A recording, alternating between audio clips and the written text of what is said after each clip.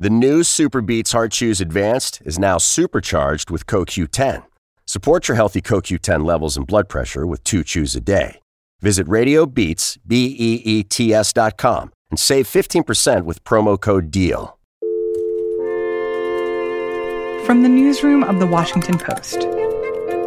Hallo, Herr Jung. Hier ist die Luisa Beck von der Washington Post. Washington Post, this is Wesley. It's Lori Aratani over at the Post. I'm good. This is Post Reports.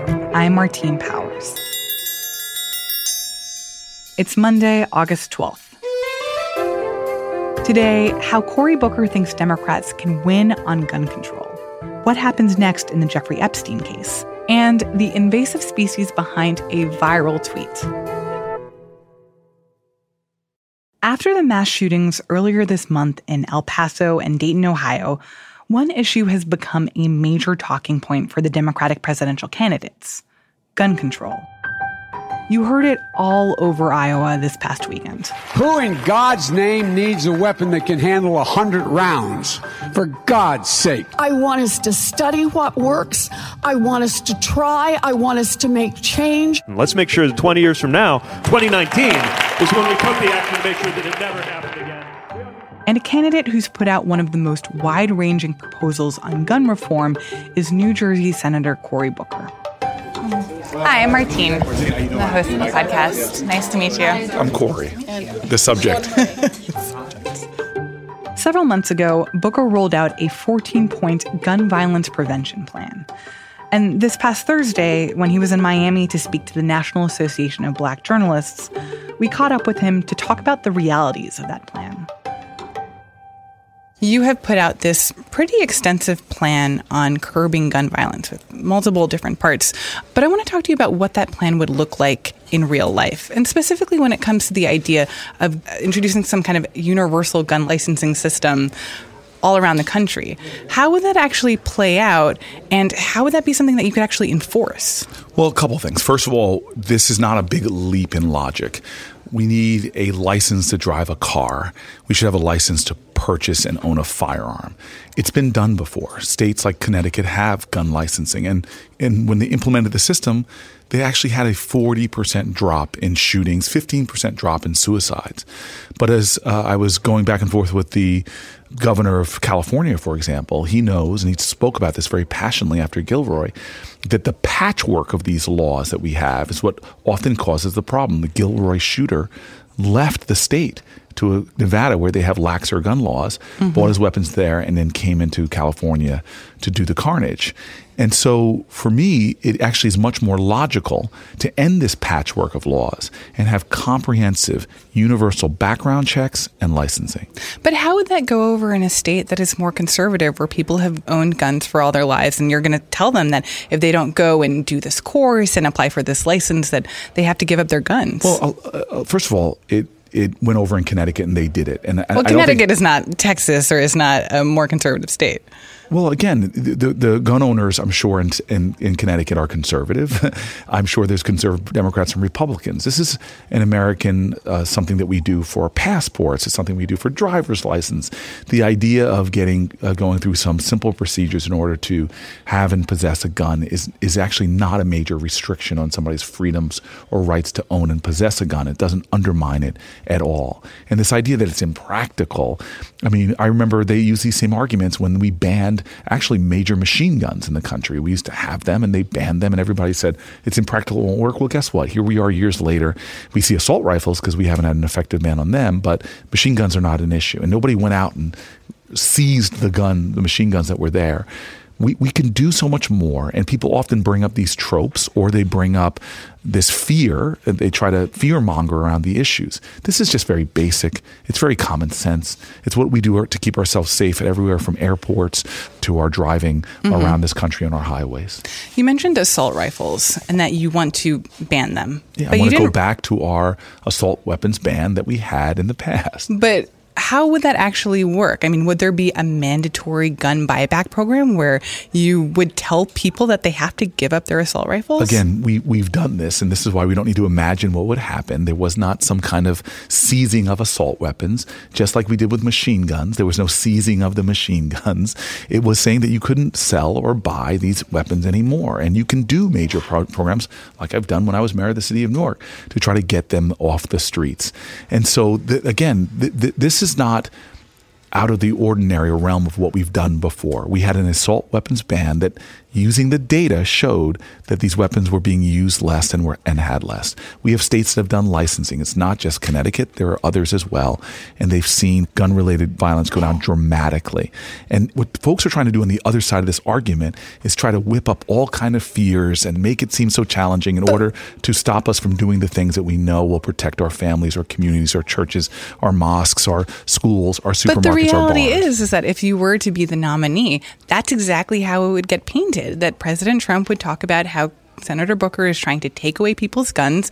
And we know that that's a thing that really excites the Republican base and would bring them out to vote against you. And those who want these common sense ideas way outnumber those that don't. And we saw in the last House elections, this was one of those times that people went directly. You had the candidates supported by groups like Moms Demand Action and the candidates supported by the NRA.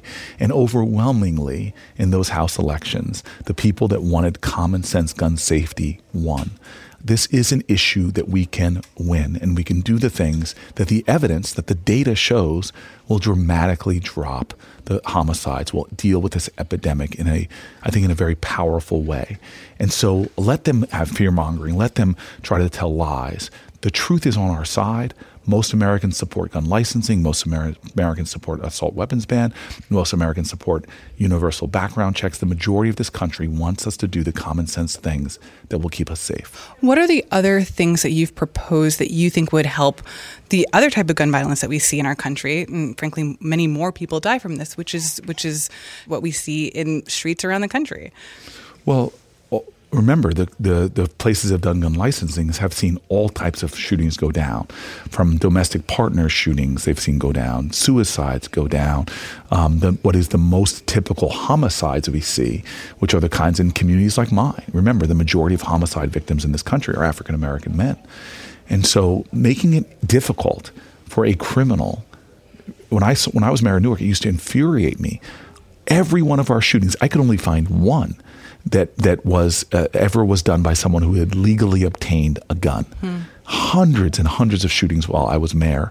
We got the rates down, but the reality is every one of the shootings we had was done by somebody who could not legally buy a gun, but used loopholes and other means, exploiting the system we have right now to get their hands on weapons. And so if we do the common sense things that says, hey, if you are on the terrorist no-fly list. Or I was just in a Mother Emanuel AME church where that loophole was simply because a background check never came back. And after 3 days, hey, if your background check hasn't come back, go out and get a gun. Well, you could literally be giving a gun to somebody who intends to do a mass shooting. Why don't we close that loophole as Congressman Clyburn has proposed? New Jersey Senator Cory Booker is a Democrat running for president.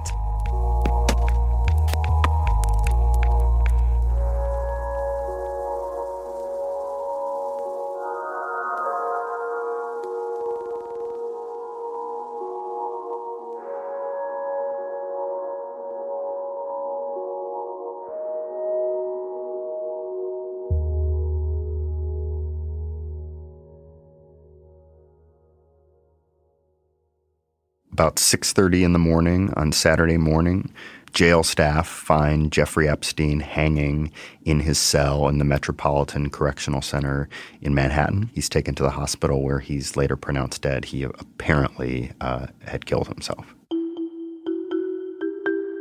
Matt Zapotosky covers the Justice Department for The Post, and he's been reporting on the federal investigation into multimillionaire Jeffrey Epstein.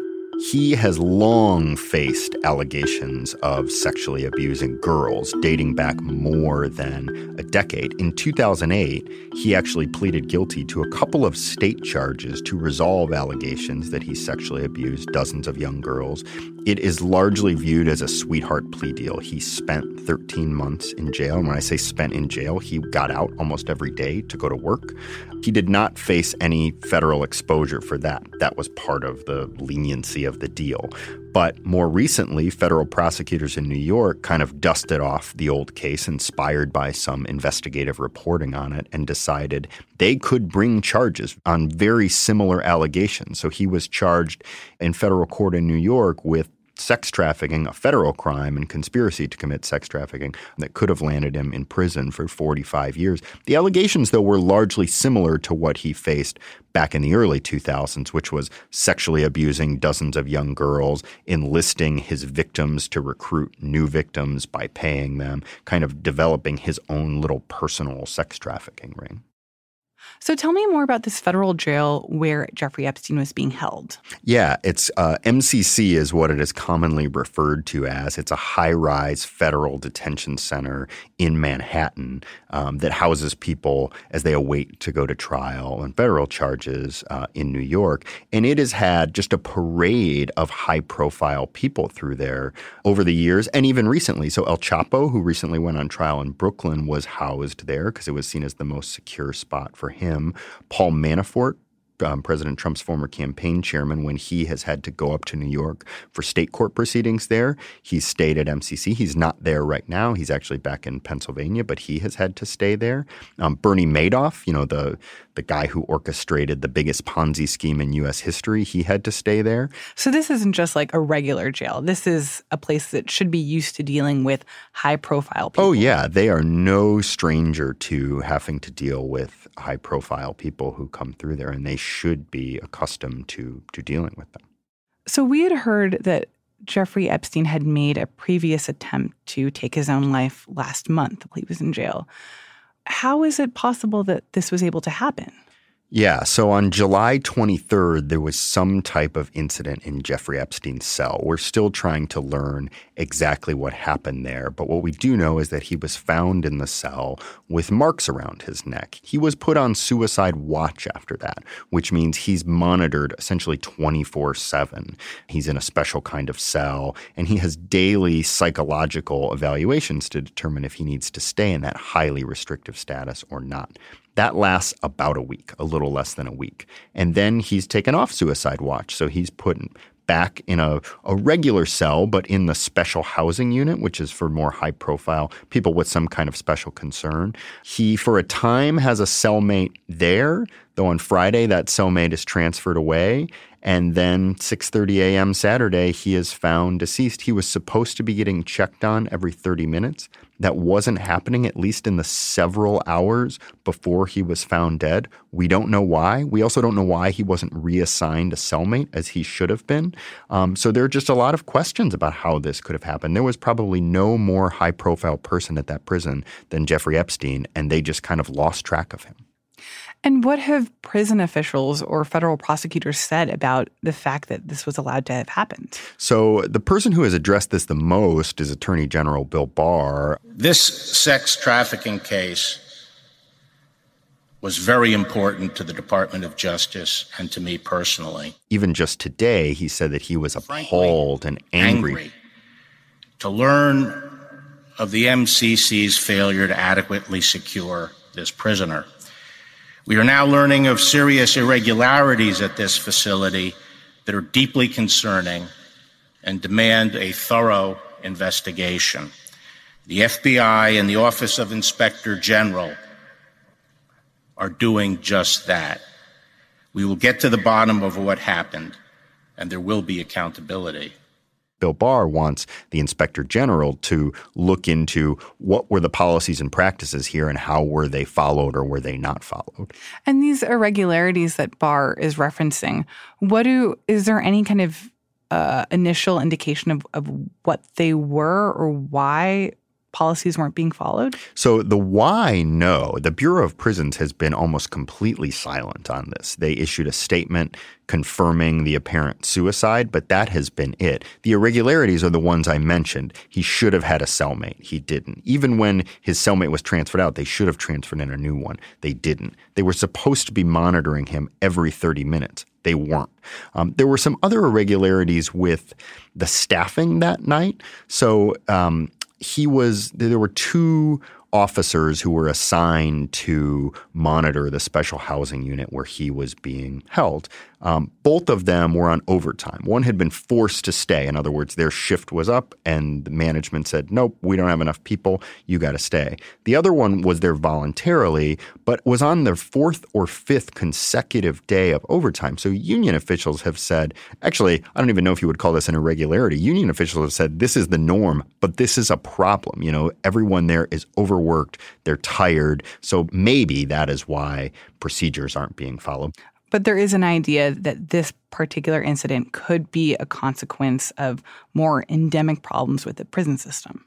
Oh, absolutely. I think some of these just point to systemic kind of failures. I mean, you see it in the officers who are assigned to work that night. And another thing I didn't mention is that one of them didn't even normally work as a correctional officer. So everybody kind of in the prison can work as a correctional officer, but some of them have other normal roles. They're counselors, they're teachers, they work in commissary. One of these people normally wasn't a correctional officer, but because of staffing was assigned to watch this unit that included the most high-profile inmate at MCC. There are a lot of things here. And the Inspector General will try to assess that. That's what the Inspector General does, is look at systemic failures, look at the prison system as a whole and at MCC, which seems to have unique problems. Their staffing was so bad that they were offering incentives for officers from other facilities to come work there.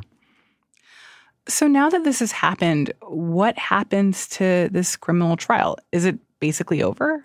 For Mr. Epstein, it is basically over. But one of the charges was a conspiracy charge, meaning there could have been other people that investigators could look at who facilitated. And the Attorney General said today, as the U.S. Attorney had said right when this happened, that investigation will continue. Let me assure you that this case will continue on against anyone who was complicit with Epstein.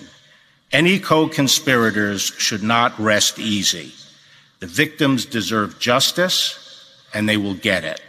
So it is possible that those who conspired or allegedly conspired with Epstein could still be charged, but this moment that a lot of Epstein's alleged victims were waiting for, which was him answering for his crimes, having a trial, having a day in court, that won't happen.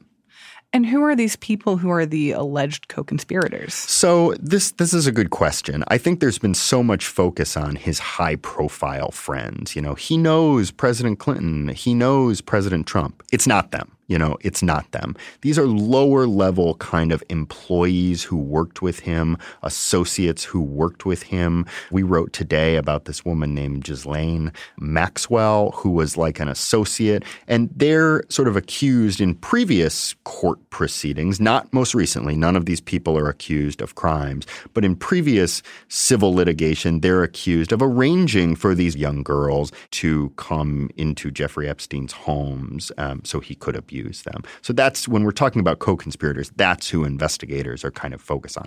It is, of course, possible that investigation could lead to some of these high-profile people. There are allegations swirling about some of them, but when we're talking about co-conspirators, that's really not who the feds are focused on.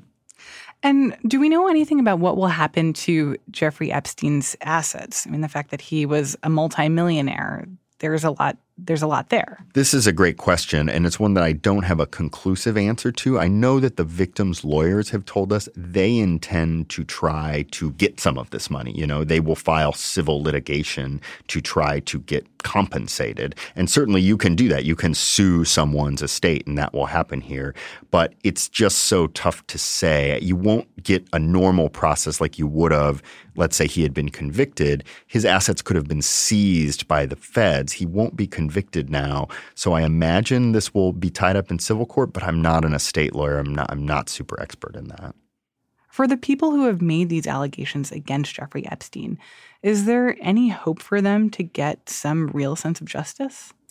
Well, I think for those who wanted to see Jeffrey Epstein face them in court, they will be denied that opportunity. And there is great frustration among the victims and their representatives that they will be denied that opportunity.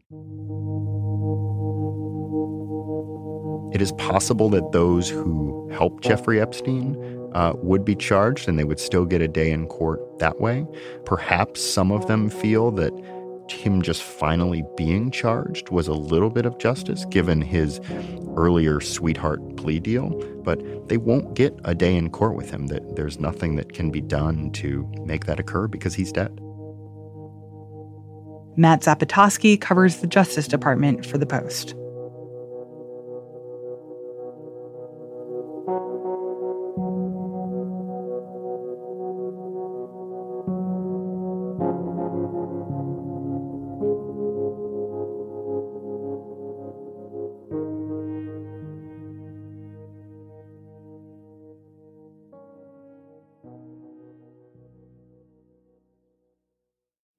And now, one more thing. So in the wake of 2 mass shootings, there was a musician named Jason Isbell who said on Twitter that he doubted there was any reason for people to own so-called assault weapons. It prompted one Twitter user from Arkansas to say, "How do I kill the 30 to 50 feral hogs that run into my yard within 3 to 5 minutes while my small kids play?" That subsequent back and forth just made Twitter explode with all kinds of memes that were poking fun at this guy for saying essentially that he needed an assault weapon to protect his kids from this running mass of wild hogs. My name is Alex Horton, and I'm a general assignment reporter for The Washington Post. And even though Twitter has treated this whole feral hogs thing as a big joke, Alex took it a little more seriously. Because feral hogs actually are dangerous. They're fast, they've got tusks, and they're a very real problem in southern states. While most people on social media were talking about 30 to 50 feral hogs, there are millions more, about 6 million of them across 39 states, and they're rapidly expanding according to the USDA. And I looked at a couple of maps from the 80s to 2018, and it looks like one of those zombie movies where they show where the infection is growing. It's just all these counties across Texas and Arkansas and Florida that are essentially every single county is swimming with these hogs. And they carry a host of problems. They're stout, they move like tanks, they're very fast, and they have sharp tusks. They carry diseases, they eat wildlife, they destroy crops, they destroy fences, they've upturned whole yards. I mean, they are a menace, and so much so that in that man's home state of Arkansas, they're declared a public nuisance. So you don't even need a permit to hunt them or to kill them. You can trap them or you can shoot them on site, and it's not just legal, but encouraged by the state. There are a few different solutions that wildlife officials and private citizens have undertaken to combat this problem. One of which in Texas, my home state, is there is now a law where you can legally rent the side of a helicopter and shoot at feral hogs from the sky with an AR-15 style rifle or a shotgun. And in this way, there are thousands and thousands of hogs that are killed in the past 15 years or so. I think there's a disconnect between certain weapons like the AR-15 and their utility in society. People who are staunchly for gun control would say you don't need something like this. This is only appropriate for the battlefield. And then you have ranchers and farmers say, well, they do have a lot of utility, especially in a stronger round that's used for hunting. It can bring one of these hogs down. So there are segments of society who use it in an appropriate and justifiable way every day.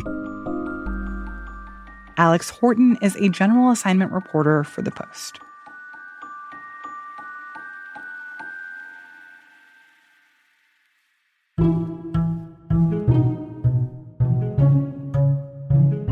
That's it for today's show. Thanks for listening. You can learn more about the stories in this episode by heading to postreports.com and join in on the conversation online by using the hashtag #postreports. I'm Martine Powers. We'll be back tomorrow with more stories from The Washington Post.